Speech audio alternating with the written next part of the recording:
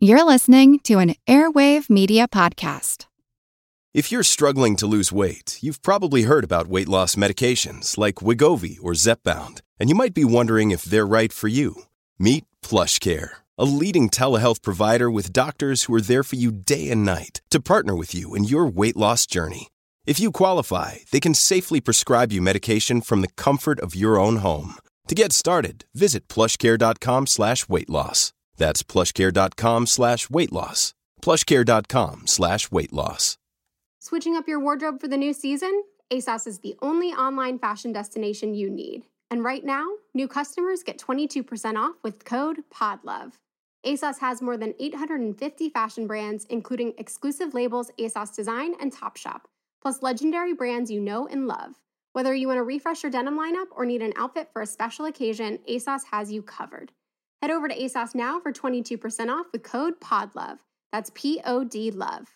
Offer ends September 28th. Terms apply. Visit ASOS.com to find out more. Taking care of an older family member who's sick or disabled has its own set of challenges and can sometimes lead to elder abuse.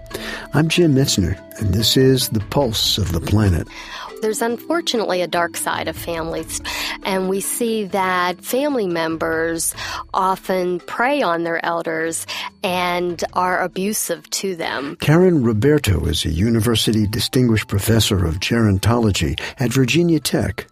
Throughout the course of her career, she's conducted interviews with scores of elders. It isn't frequently that a person will say, I've been abusive to my loved one, but it's surprising how often they will talk to us about their frustrations and be very sad about them. So the caregiver, they're kind of on the brink of the stress of the situation, so where they yell or they just have to walk away because they're not understanding what's happening. In caregiving situations, oftentimes the stress rises to such a level that their actions are such that are on the verge of being abusive. They may get frustrated, so they yell or they scream at the person or call them names. Elder abuse, it's a hard topic. And so a lot of the underreporting, I think, really goes back to how people identify abuse.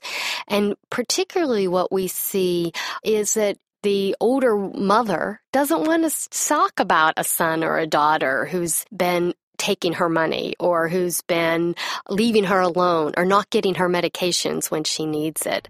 And so it's a very tricky and very difficult area to navigate.